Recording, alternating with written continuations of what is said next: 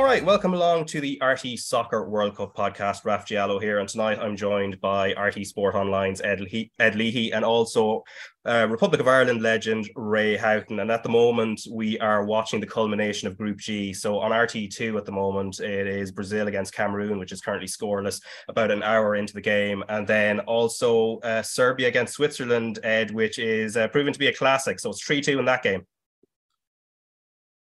Yeah, five goals already, Raf. It's a funny one, I suppose. You've got to choose whether you watch Brazil and just enjoy it, or else watch the game that probably means the most, which is it was always going to be this clash of the two European teams were sort of just trying to progress themselves up to that top table of European football. And we've seen a lot of them in recent years, Switzerland and Serbia. And I think on the day, the best performance I saw against Ireland was the away game in Geneva, which I thought Switzerland absolutely ate us for dinner. They were brilliant, strong, technical, energetic, and they've brought most of that to the World Cup. And they've added a little bit more flair with the likes of Vargas coming in, making more of an impression on the team. So yeah, I like Switzerland, but likewise, when Tadic plays well for Serbia, anything can happen.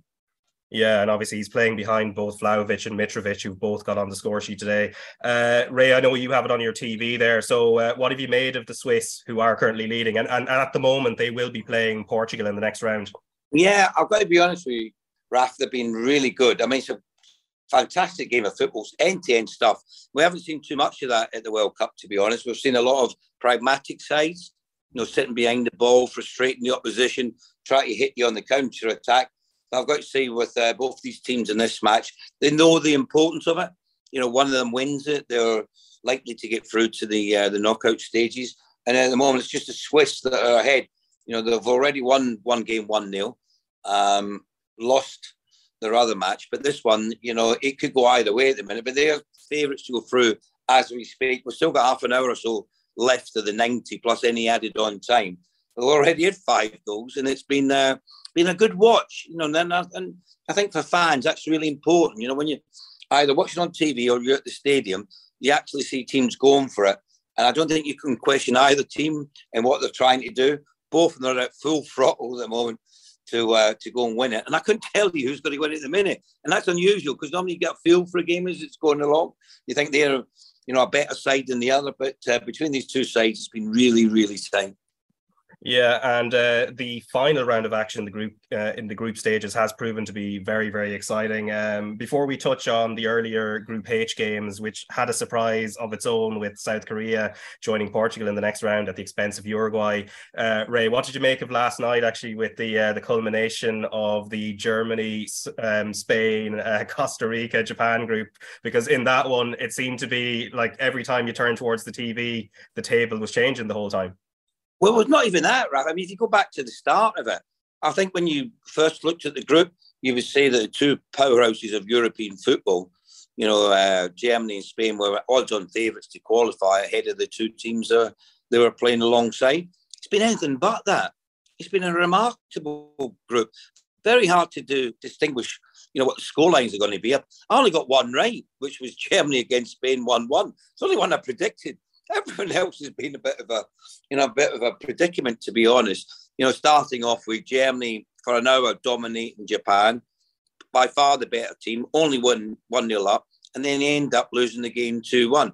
Spain beat Costa Rica 7-0. You're now looking at Costa Rica as the whipping boys, and everyone's going to beat them comfortably enough.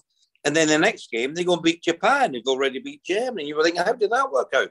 And it was just the way that it transpired.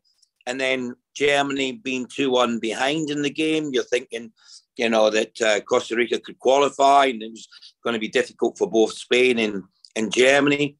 And then the Germans, as they do with the quality that they've got, go and win the game comfortably enough. And then they're hoping for Spain to do them a favour by scoring a late equaliser.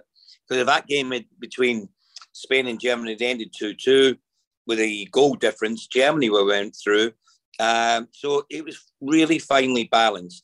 Credit to Japan over the course of the 3 games. They weren't very good in the majority of them, but they kept themselves in it. They're a really hard-working team. I wouldn't say there's an awful lot of quality about them, You know, you wouldn't turn around and say they're a great player or any of the team's great, but it's not about the individuals. It's about the sum part of the team and how all work together to get results. And they've done remarkably well. In Spain, listen, in Ireland, we talk about possession football a great deal, passing out from the back. I think last night, Spain had 83% possession in the first half, which means they dominated possession of the ball. They only scored one goal. I don't remember the Japanese keeper making too many saves for all the possession that they had. So how I always look about the game is it's not just what you do when you've got the ball, it's what your end product is, the chances that you create. And Spain didn't do enough in the possession that they had of the ball, which allowed Japan to come out in the second half and have a goal. And that's what they did. And they got the 2 goals. The second one, as we know, is still controversial. Whether it was out of play or not is still up for debate. Different angles shows you different things. I personally, being at the game, when I looked at it looked like it was out. And that was my instinct as a player. Straight away, I went, that's out of play. And the various camera angles I looked at, majority of them said it was out of play. And how they came to the decision it was in play, I don't know. And that's the difference between teams going home or not. So it was a big call from VAR. Yeah, and Ed, I think on that one, on that Japan goal, the winner, I think it's the overhead camera angle seems to be the one that seems to be the one that does show it infinitesimally does, touch that line. It does, but Ray is right, isn't he? If you're watching that game and if you don't know that VAR, if you've no access to VAR, and if you don't have something like VAR to fall back on, and you're the official, and you see that ball the way it goes, you're calling that as out of play. There's photographs from this side of the ball which shows the full line between the ball and with grass between.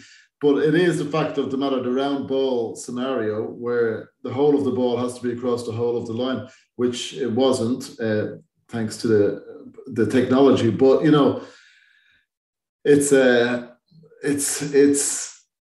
it's what VAR is there for, I suppose, and essentially that's the law. So when it looks wrong, effectively it was right, I suppose. Yeah, and Ed, I mean, the end result, obviously Japan winning and then at the same time topping that group, getting to the last 16. When you factor in Australia, who also come through the Asian route, and also South Korea today, who we'll go into a little bit more detail later on, and then you take in Saudi Arabia managing to shock Argentina, and also Iran getting that win over Wales. It's been a great World Cup for the Asian team so far. Well, it has. Do you know what? I suppose just in my head, FIFA are talking about bringing the football World Cup to Qatar to grow the game, and that's always their reason. It's why they went to America in 1994, and it's why they've tried to bring it around the world. But the arguments are flimsy for the Qatar for that scenario. But go back to 2002. And we were in Japan and Korea for that World Cup. And now look at the 2 very much established footballing nations making their way through the World Cup, not afraid to take on any team, and both of them impressing to a certain extent at this World Cup. Yeah, and Ray, just on that actually, because there's some similarity in terms of the way Japan and South Korea have won their games in this tournament. Both teams have gone down by a goal and managed to win 2-1, as we saw today with South Korea beating Portugal 2-1, Hwang Hee-chan getting the winner at the end. It does show a level of resilience, and also that they do back themselves in these scenarios. Obviously, Portugal didn't need to win today. That has to be added in. But at the same time, South Korea had to go and stay in that game and then go on and beat them. Yeah, well, a couple of things. I'll come back to a point with the goal for Japan and where it was over the line or not. And I don't think a lot of people have spoke about this, but it'd be an interesting one. If it was in the middle of the goal, so if it had gone over the goal line, would the referee's whistle or the referee's watch went off to say it was a goal or not? That's never been asked, that question. So what would have happened then? Did it go over the line or not? Would it have went, if it went over the goal line where the goal is, what would have been done by the referee's watch? Would it have said it was a goal or not? That's an interesting one, but no one's factored in at the moment.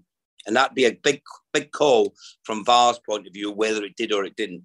No one's asked that one yet. And I'd be interested in that from VAR's perspective, what the reason would have been behind that. Now, when we come back to you're asking the question about Asian sides and the fact that the Korean Republic have qualified, Japan have qualified, and Australia have qualified. That's 3 out of the 16. The likelihood is, though, that out of the 16 sides that make it through to the knockout, 8 are from Europe. And I know Europe's got a major amount of sides in comparison to the rest when it comes to the World Cup, but 8 of them, that's 50% of the 16 that qualify are from Europe. 3 from Oceania, if you like, the Asian and Australia. And then you've got 2 from South America, which is Argentina and Brazil. Then you've got 1 from North America, which is the USA, and 2 from Africa, I think it is. I'm just going through it briefly. But that's the breakdown of the last 16. So it just shows you the dominance that Europe have got when it comes to this competition, where the top players play, if you like, or where the best leagues are. And there's no surprise that they've got that number. And to me, that just shows you the strength and depth of the European nations, if you like, and what they're achieving. Will one of the European teams win it? Maybe. I don't know. It's a fascinating World Cup. It's unprecedented because of where we are. It's unprecedented in the time that we're playing at. Here we are in, like early part of December, where we shouldn't be playing World Cup football. Simple as that. Why? Because it has a massive knock-on effect for the domestic leagues around the world. You're going to take 2 years to catch up, to get back to, the reality of playing at the right times of the year, what the players are used to. Is that right? I don't think so. That's my opinion on it. The fact that we're playing in such a small area, so many fans in the one place is very difficult. It's very unusual. I've been at many World Cups. I've never been anything like this before. So it's interesting. It's different. It's unusual. I don't quite like it personally. But you put up with what you've got at the moment. But going back to the dominant place, it's Europe. Europe are dominating this World Cup at the moment with the number of teams that they've got in it. Yeah, and actually, before we touch on more about the South Korea-Portugal game, as you look at, from what you've seen of Brazil and Argentina, all the the pre-tournament backing that they would have had, and they were sort of favourites 1 and 2. Brazil were the justified favourites, as Tim Vickery said, and then Argentina were also tipped to go very far. Have you been impressed by them? Obviously, Argentina were shocked in their opening game, and then have built back a little bit. Brazil are very solid, of course, but they haven't really got flowing yet from the games we've seen. Well, you look at Brazil, you're quite right. They've not been at the very best, but prior to tonight's result, they've already won the first 2, so they've earned the right to change their team around for the last game. Now, there's a lot of question marks about Neymar. Should he be in the team or not? I've got to tell you, being out here, there's great players and there's the supreme players, and Ronaldo, Messi, and Neymar are undoubtedly the names on the lips of every fan out here. They're the 3 that really resonate. Not Mbappe, stem free. Whenever you hear their names in the stadium, there's a different noise to everyone else when their name is mentioned. Neymar, played in the first game that I watched. He done okay. He wasn't great, but he's still a big name, and he's still a big player for Brazil. The one thing I'll say about Brazil is they've got more exciting players and match winners and game changers than anyone else. When they change their team in the forward line and midfield, they've got like for like, much more so than any other team. Added to that, we keep talking about the older players, and it might be their last World Cup, from Ronaldo to Messi to Lewandowski. All these top players have done so much for the game. One player they forget about is Thiago Silva. Thiago Silva at the centre of the defence at 38 years of age, still playing for Chelsea, still playing for Brazil, still playing at the highest level, hardly gets a mention. And you know what? He's been fantastic in the games that I've seen him. Organiser, leader. He's the one that everyone looks to in the Brazil side, is the one that can deliver for them. and he could be key in the remaining fixtures that they've got if they're going to win it. Now, predominantly, there's two areas of the pitch you win yet. How well you defend, but in particular, how well you attack. And I've got to say, in the ones that I've seen, Brazil have got more than most. Now, Argentina lost to Saudi Arabia on the back of not losing for 36 games. And I watched that game, and then I seen the second game against Mexico, and there's a bit like, what's all the fuss about? What are they? What sort of team are they? You know, why did this team go as long as they did without losing? And then I seen them in the last match, and I seen the crispness of passing, the movement, the determination, the desire, the fan base that's behind them. And then I sort of got it. I can see what they're about now. And I think they're, more so than any other team, slowly building in the right way to where they're performing better and better and better. And the last game I seen them, I thought they were absolutely outstanding, where it was one of the most dominant performances I've seen against Poland, where Poland are not the greatest team, but they hardly had a kick, and they looked an aged team, an old team. They couldn't get around the pitch, and that was what Argentina made them look like. And they played exceptionally well, and Messi was one of the indicators in that. But a lot of them, like De Paul, played really well. And then you got McAllister, they done well as well. So they just looked a good outfit. They looked strong defensively, good goalkeeper, midfield. You know, they're not extravagant players. They're not ones that are going to do magical things at times. But you've got Messi. You've got someone there who's still at his very, very best. He can't run like he used to, but he still picks up the best positions. But then you've got his way to pass, his vision, his awareness, and he can still have that little dribble now and again just to get you on the edge of your seat. So they're still one of the teams that you'll be looking at. And you look at where they're going and the path that they've got. I think it's Australia tomorrow, isn't it? Which is a game where I probably won too much for Australia. They've rode the luck a little bit, but Argentina, I think, are one of them sides that are really going in the right direction and going to be hard to play against in the rest of the tournament. Yeah, when you mentioned... So just wondering, Rafa, Ray, when Ray's talking about that Brazil squad and how strong they are there, like you see the players who are bringing on, you know, and as you say, they were replacing like for like. But then in a match like tonight where they make a lot of changes and suddenly they don't look the same team, is that down to too many changes, or is it down to the fact that they're already through to the next round?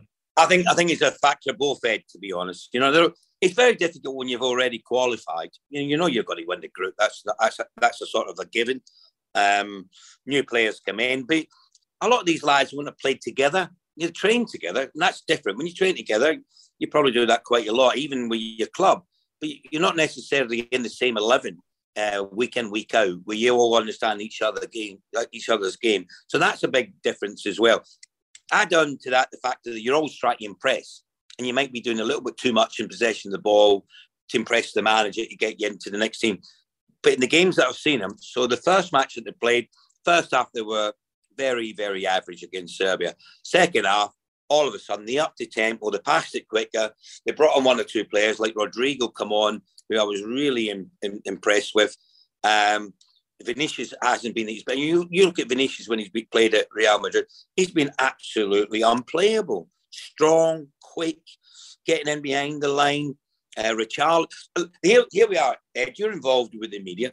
So Richarlison's hardly played a game at Tottenham, right? And he done well at Everton. Everyone was saying in England, well, I'm not quite sure of him. The Brazilian media love him. They tell you he's one of their mainstay players. And they can't believe that we don't see that in our media. They're going, no, I don't get what you're saying. So you're saying he's not quite as good as he is? And we're like, well, maybe, yeah, because you can't get a game at Tottenham. And they're like, no. He's nearly as important, if not, and this is what I'm only going what the Brazilian media said to us, he's nearly as important, if not more important, than Neymar. That's how they see him. And the difference to the British media. So it's just about how you look at players and you assess them, and from one side of the media to the other looks at individuals. But for the Brazilian media, he is absolutely huge. Well, and isn't it interesting though as well? Because what you were saying about Argentina, it was the same with me with Uruguay today, watching them and suddenly seeing the team. Oh, this is how they can play. This is how good they are. Suddenly you can see the spine of the team. You can see that bit of creativity sneaking in, and you see players like Nunes starting to show his best. And then suddenly it's too late. They've left it too late, and they're gone. Yeah, well, that's one of the things, Ed, isn't it? You know, when you look at managers, sometimes they, and I think Gareth Southgate's, this will be levelled against him. You put the handbrake on. You're too cautious. You're more worried about losing the game than winning the game, and I think that was very evident with Uruguay. I did one of their games, and to be honest, they just lacked purpose. They looked like they lost direction. There was no creativity about them. It was more about defending and spoiling rather than going attack. And then today, handbrake's off. And then you see a different team and you're like, why didn't you do that in the first or second game? Why have you left it to this match where, all right, there was still a chance of you qualifying. You've ended up not qualified. And you've seen Suarez after the game, Cavani in tears because that's the end of their international careers. That's the World Cup's over with, and it's sad to see great players who've had unbelievable careers and yet they go out in the manner that they do without really having a goal. And it might not be their fault. It might be down to the tactics of the coach and what he thinks is right for the team. But I don't know. It's very difficult to explain when you've got good players like that and they don't show up. And then you get one game and then they play really well. And we all sit back going, why did you do that before? That's always the thing. Why did you do that before? Why have you left it to this, the third match to show what you can do? And that's sport for you. Yeah, and that game you're referring to today, of course, is the Uruguay team beating Ghana 2-0, which just meant they fell short with South Korea benefiting and going second in the group. And at the moment, as it stands, South Korea are going to be playing Brazil in the last 16. In terms of Uruguay, obviously you mentioned Suarez and Cavani as they kind of leave the scene in terms of Uruguay. A club very close to your heart, Liverpool, of course, and Darwin Núñez there's plenty of interest in him. The spotlight has been on him in this World Cup because it's usually been him with one of the other two. What have you made of Núñez in this World Cup from what you've seen of him, and especially compared to how he's adapted to Liverpool? Yeah, to be honest with you, I think he got a little bit caught up in the antics of playing rather than the actual playing the game itself.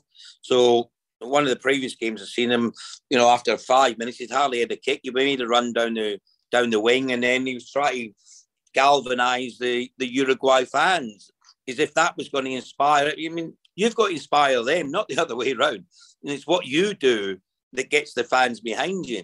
And he thought it was the other way around. It was up to them to, keep screaming on and he would get better. And he hardly touched the ball in the previous matches that I've seen him. He's still got a lot to learn. He's still a bit raw, but he's got potential and he's got something to work with. And he's at a club at Liverpool where we've got outstanding players, like Firmino, Salah, others there that you can really learn from. But it's up to him now. I mean, he's given the opportunity. He's at the right club. They'll give him chances. The manager's not afraid to put in youngsters at the club. He's proven that in the last few years. And the onus is on him now to show the reason why Liverpool paid the money that they did for him. Yeah, and also in Group H, because as we said, Portugal top in the group despite losing 2-1 to South Korea, but they had the job done from the previous two games. What's your take on Portugal? Because they're going to be, as they go through, they're going to be playing the winner of Serbia and Switzerland, as it looks like. And for the moment, it's Switzerland. Serbia and Switzerland have both beaten Portugal in the last 13 months as well. And there's that Ronaldo factor as well. Do they play better with him in the team or without him? And he has been subbed off in all 3 games so far, clearly not fully fit. Well, I'm not a big fan of Portugal. I think there's a lot of weaknesses there.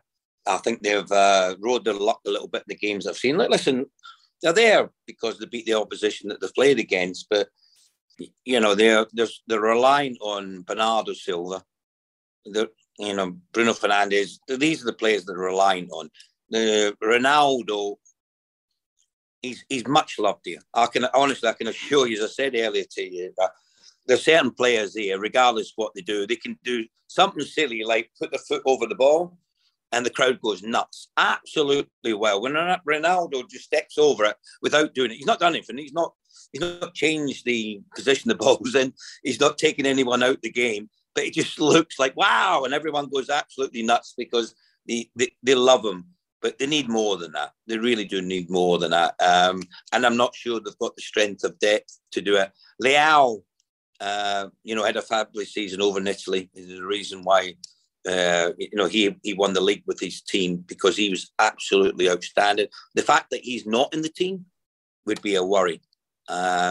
So Pepe coming in at centre-back is another, contentious point. Was he 39, I think he is, or whatever he is? And he done well. The game I watched him, he done really well. He never got caught out of position. He never had to deal with anything with the ball in behind. But when you get through to the knockout stages, and if they go a little bit further, then every opportunity they'll get to the quarterfinals. But then you come up against the real class of the World Cup. And I think that's when you'll find out about Portugal and their deficiencies when it comes to defending, and I think that's when you'll see that they will struggle a little bit. So I don't think past the last 8, I think they might get through the next round, but after that I think you'll see the other teams coming to the fore and being a little bit more creative, and maybe as a side have a little bit more to them than Portugal. Yeah, because the path that they're on, so they would get, if they were to get past Switzerland as it stands, or potentially Serbia, if Serbia managed to stage a comeback at the moment, but doesn't look like it, they would get either Spain or Morocco in the quarterfinals. I think we've seen enough of Spain at their best. I think Spain appear to be clearly better, but then even if they don't, they're on the same side of the draw as France and then England as well, depending on who goes further. Just on Spain, though. I love watching possession football. But there's got to be a purpose to it. I just can't watch lads just passing it square and backwards, retaining the ball for no reason, because to me, there's no point. There's 2 key areas to a football pitch. One's in your defending third and one's in your attacking third. And it's what you do in both. And the truth is, they beat Costa Rica because Costa Rica were poor and probably, they were overawed by the occasion, and Spain, to their credit, got the goals at the time. But if you watch them against Germany, they struggled. They struggled against Germany, and they struggled against Japan in the sense of creating and scoring goals. And it's great having the ball and passing it around, but if you're not passing it through the opposition and you haven't got runners running in behind, then you're going to have a problem. And that's what I've seen with Spain at the minute. They're struggling with that. And I know some good judges in the game have watched them, and they think they might struggle the further they go. Goalkeeper takes too many chances. They played Rodri at centre-back with Pau Torres. I think Laporte will come in. He wasn't happy with Azpilicueta last night. He didn't think he passed the ball quickly enough. Carvajal came in and he didn't do particularly well. You got Llorente who could come in and play in that position. There's a lot of hype about Gavi and Pedri. I'm not as keen on them as some others. I know they're young, and I know their ages are 18, I think, and 20 or thereabouts, and everyone thinks they're going to be the next Xavi and Iniesta. I don't see that. And I'm only going on what I've seen. I hope I'm proven wrong. I really do. But you can only give your judgment on what you see. And when I've seen the 2 lads last night, and I've seen them in previous matches, they're too predictable with their passing. None of them really look forward quickly enough. So it's get it in, get it back. So they lend it to people. Get it back, get it back. They're not looking into where they can affect the game higher up the pitch.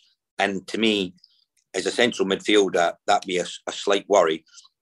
Listen, they might change in the next few years, but just what I've seen of them, it would be a concern.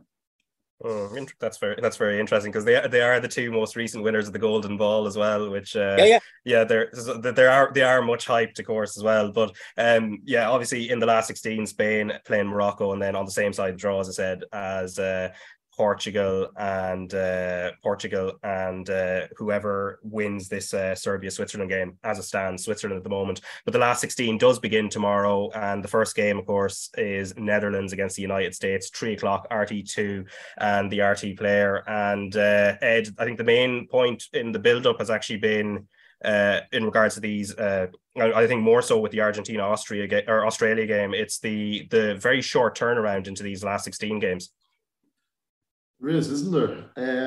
I was even looking at the permutations for tonight's games, and I think is it Switzerland will have one extra day compared to Brazil for the next round of games, which will, I suppose Brazil probably don't need it resting so many players, but no, it's quick. But I think, look, at this time of year, going into the World Cup, they were predicting that players would be at their peak fitness in the league season anyway. They'd be running into a lot of games in December if they were playing in England or Italy or Spain or wherever. So I don't think that's going to be a factor, to be honest with you, except for players who were or teams who were maybe struggling to use their squad and who are reliant on that sort of same 11, 12, while you have other teams like Brazil who are, can, as we said earlier, can put 15 or 16 names up there to start, So I don't think it'll be too big a deal for especially the stronger teams who are getting into this stage of the tournament. Yeah, and Ray, for you, do the Netherlands really fit in as one of the stronger teams? Obviously, they have the USA at 3:00 tomorrow, and the USA haven't had the luxury. Cameroon just scored there, Ralph. Oh wow! Oh yeah, I see it now. Yeah, Vincent Aboubakar making it 1-0 to Cameroon over Brazil. Everything we've said about Brazil in the last while, maybe we should just delete. But no, realistically though, just on the Netherlands, Ray. How impressed or not have you been by them? And do you think the USA have a decent chance of being able to shock them? Well, I tell you what, I've got to be honest with the USA. I watched their first game against Wales and I was hugely impressed. First half, I thought they were excellent. They've got a good attitude about them. They're young, energetic, got around the pitch. The only thing I didn't get from, they're not going to score a lot of goals. And I think we've seen that in the game against England, where I thought they were the better side against England, to be honest. I thought they'd done extremely well. But I don't think they're going to score enough goals. I think that's going to be the downfall. And I don't know with the Netherlands. I'm a big fan of theirs. I think they've got some really good players. But I think, Virgil van Dijk's going to have to really master that back line to help out. And if he does that, they'll have a chance. But the chances are it could be Netherlands versus Argentina, isn't it, in the quarterfinals? And I think that's where they'll struggle. They'll struggle against a team that retains possession, moves it quickly, and can defend well. And that's what you get from Argentina. But the Netherlands overall, decent. But I think they're going to have a real tough game against the USA. I don't think... In many other campaigns, Ralph, I would turn around and you said, Netherlands all day long. Easy. It's an easy victory. I don't see it. I think the improvement from the USA has been better. I think the midfield's quite strong. McKennie in there, Musa's in there, Tyler Adams. Energy, work rate, effort, commitment. And the boys at the back have done well. So, yeah, I don't think it's going to be as easy as people think for the Netherlands in this match. Yeah, and Ed, there's a couple of things happening in both games at the moment. So Vincent Aboubakar, he took his shirt off in his celebration, so he's been sent off for a second booking. And then there's a fight has broken out in the Serbia-Switzerland game as well. So just everything's happening at the same time. Come here, I'm just trying to do the maths here. If Serbia grab an equaliser here, I think Cameroon go through. Is that the case? Have they scored more goals than Switzerland? I think one more goal against will bring the goal difference level. I'm not sure the specifics on that, but Serbia could really. I think Serbia are gone now by the looks of it, but they could have a little last say in it. Yeah, it's getting tempestuous anyway. But imagine being Vincent Aboubakar, Ray, if Cameroon do the unthinkable and actually sneak through, and then he can't play in the last 16 because he's decided to take his shirt off. Well, I don't think that's going to be the case because Switzerland have already won one game, and so if they win this one against Serbia, 6 points, that's them through, isn't it? We know with Brazil they've already got the 6 points, but you're quite right there. As you can imagine, because of the intensity of the game between Serbia and Switzerland, it is going a bit nuts at the moment. Mitrovic is involved in some unsavoury stuff at the moment, but I get it. This is it. You only play in the World Cup every 4 years if you get there, and it's not often that you do if you're not one of the big nations. So I can understand why you're in a position like this. But we're into 4 or 5 minutes of added on time, and there's only 7. So it'd definitely be something major for the Swiss not to go through as it is. Serbia, you know, being in Ireland's group, we've seen them firsthand what sort of team they were. You know, like when they beat us 3-2 and we drew at home with them. They're a good side, you know, and they came out on top of above Portugal. So it showed you the capabilities that they've got. But in fairness to the Swiss are, you know, they're not renowned for top class players, but they seem to get it right when it comes to tournament football, where, you know, the selection that they've got, they all work hard. So it's about some parts of the team, not about the individual. And they seem to get it done. And it looks like they could get this done again. But yeah, you know, the two teams you expect to go through, I did before a ball was kicked, would have been Switzerland and in this game, and looking at Brazil as well. Yeah, and of course, as you mentioned, Argentina against Australia earlier on, again, 7:00 at the Ahmed bin Ali Stadium. Obviously, Argentina are going to be huge favourites here. As you said, they seem to click into gear against Poland, but there has been a little bit of change of personnel. Some players who had started the tournament, like Leandro Paredes, has been sort of relegated back to the bench, and also Julian Alvarez of Manchester City has been really impressive, Ray. And do you expect them to kind of stick with that when you fall on a winning formula? It seems like that's the way to keep going. Well, I just think, Rafa, the manager really trusts Christian Romero of Spurs. I mean, he's only 24 and he's not played a lot of games for Tottenham this campaign. He played him in the first game against Saudi Arabia, left him out for the second match, and brought him back for the third game, and left out Martinez of Manchester United, which I was surprised at, because I thought Martinez and Otamendi in the second game were really good. You know, against Mexico. Didn't give Mexico too many chances. They looked nice and solid. Then when I seen the team sheet for the third game against Poland, I thought, oh, that's a bit unusual. But the manager obviously really trusts Romero alongside Otamendi. I think Montiel plays right back, and then you've got Acuna who plays on the left. But I think, is it Fernandez, the young lad? He scored his first goal for his country, come on as a sub in the game against Mexico, the second goal, great finish. And he was a huge difference, because they played Rodriguez. I think he plays at Real Betis, the number 18 in the second game. And he was a midfielder playing, well, predominantly he was going back into a centre-back position. He kept being a third centre-back, essentially, yeah. But by doing that, Rafa, he was taken away from, you know, where Argentina needed more players, which was in midfield. And all of a sudden, this young lad comes on, plays in the centre midfield, and they looked a completely different team. I mean, I could see that. How the manager didn't see that. He knows the players inside what he should be doing. And that was a major call and difference. The reason why they won against Mexico and then went out in the next game and won comfortably enough against Poland as well. So the manager has to get in his mind his best 11, stick to it, get them out there playing. But players like Paredes and others, you know what? They're really top players. All they've done was lost. I'll come back to coming into this campaign, they'd unbeaten in 36. I mean, you've got to do something really well not to lose in 36 games. You lose one, and then all of a sudden you're useless. I mean, that was the concept that was out there. Oh, they must be very good. They must have been very lucky who they played against. And that was, to me, a load of nonsense. It was just they lost their way a little bit. And then that game against Saudi Arabia, they had 3 goals disallowed, you know, for offsides or whatever it was. They could have easily been 2 or 3 up, and we wouldn't have been talking about this. But they lost the way, lost the game, and then you're questioned about your tactics and your team selection, and the manager panics a little bit, and you change things around. But slowly but surely, they're finding their feet again and finding that confidence and belief.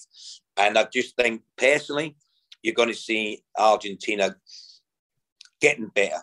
Are they the finished article? No. Have I seen better teams than them? Yes. Have I seen better squads than them? Yes.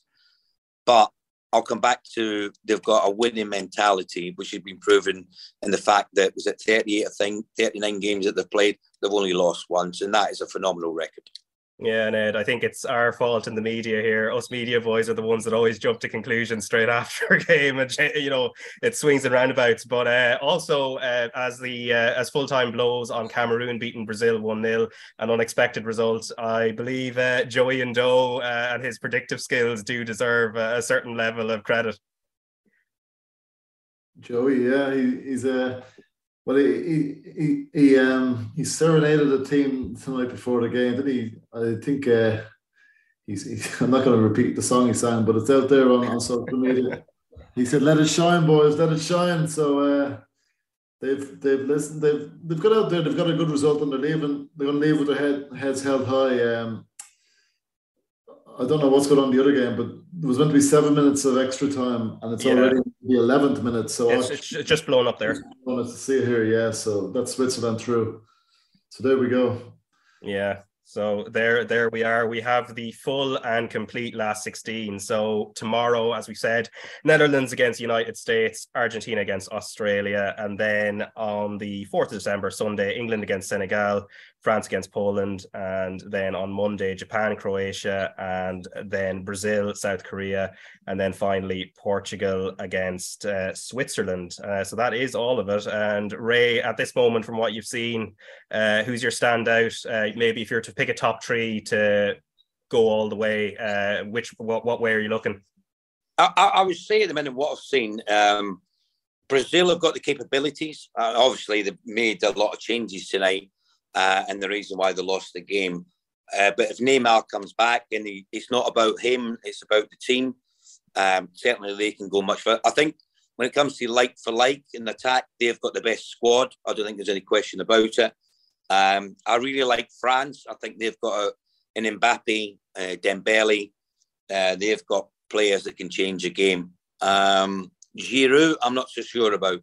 I know he's had a fabulous career for his country, but I'm not sure at this World Cup that's going to be enough for them. But Mbappe and Dembele are absolutely frightening. Griezmann, if he's back on form, is obviously a good player for them. Argentina, as I said, look, a complete squad. And obviously you've got Messi that could be the game changer. And you mustn't forget England. As much as you might think, at times they flatter to deceive and there's a lot of hype about them coming into these competitions. I think if Gareth gets his team selection right, there's enough quality in this England team to take them much further. And that's what it'll be down to. Team selection, letting the lads go and playing with a freedom. And if they do that, there's enough quality in that England lineup and setup to pose problems for a lot of the teams that are here. Only problem they've got, Raf, if they get through against Senegal, which I think is going to be a real tough ask, because I like Senegal, even with Mane being out, you look what they achieved over in the African Cup of Nations, the way that they qualified for the World Cup, the belief that's in the side at the moment. They'll be a tough team to play against for England. And if England come through that, they get France, possibly. And then in the next round, France are playing Poland. I expect France to beat Poland. Poland look like they're out on their feet, look like an older team that's just struggling at the moment. So England v France, if that is the case, that'll be a tough call. We call that one. Yeah, and as you said today as well, of course, you were having a well-earned day off after a busy start to the tournament in terms of commentary. So where are we going to hear you next? Yeah, I'm on tomorrow. So I've done 10 games in 11 days, which has been absolutely great. The only good thing is like there's not a lot of travel. It's not like normal World Cups where you'd have a day off to travel to the venue that you were going to, and then you would be doing the game the following day. Because everything's accessible, you can get to the grounds within an hour. They're all, the metro is absolutely fabulous. You can get on the buses to wherever you want to go. It's not that far. We've only got about 2 or 3 venues that is a bit of a struggle to get to. But overall, it's been easy enough. And I'm really looking forward to the upcoming fixture, starting with Argentina against Australia, which actually my time is today, not tomorrow, because I'm obviously... Yeah, so it's near enough today. So yeah, it is. It's 12:05 here, so it's 9:05 back at home. So really looking forward to it. Australia have done unbelievably well, brilliant. I'm so pleased for them. There's a few Australians in the hotel, supporters. They can't believe they're still here. I think they actually booked their tickets home after the group stage, and they've all hastily trying to book flights for later on and staying here and getting tickets for the match. That's the great part about it. Seeing teams that you might not have thought got through doing it, and they thoroughly deserve the position. Having lost to France 4-1, I think it was, they're not conceding in the next 2 games, winning them both 1-0. But I know they'll believe that this is a real tough ask. They're playing against one of the informed teams of world football. One defeat in the last 39 matches, whatever it is absolutely sensational. So looking forward to it. I'm anticipating an Argentina victory. And I've got to say, the fans over here that have really stood out is Argentina and Brazil. The amount that are here, and I don't know if it's just locals, and I don't think it is, because we got on the metro to go to games, and the actual metro train is jumping up and down. It's actually bouncing. There's that many on there. And that's 4 hours, 3.5 hours before kickoff. They have been absolutely first class. Friendly, engaging, passionate, love their country, and they're here to see them do extremely well. And more often than not, they're here to see Messi crown himself to be, if not the best, one of the best in world football by winning every tournament that he's gone in for, whether that's domestically or internationally. And I think anyone who loves football would say the same, that if anyone deserves it, it's probably him. Yeah, and certainly from tomorrow, there are no more reprieves in this tournament. But you have a reprieve now, Ray. Obviously, you've reminded us nicely that you're actually on a different day to us at the moment. So we'll let you get to bed anyway. Enjoy tomorrow's game. And Ed Lee, thanks a million for taking the time as well. One crack in the game there, obviously, between Switzerland and Serbia. And then obviously a nice story for Cameroon at the end there against Brazil as well. But anyway, thanks a million for joining me. Thanks, boys.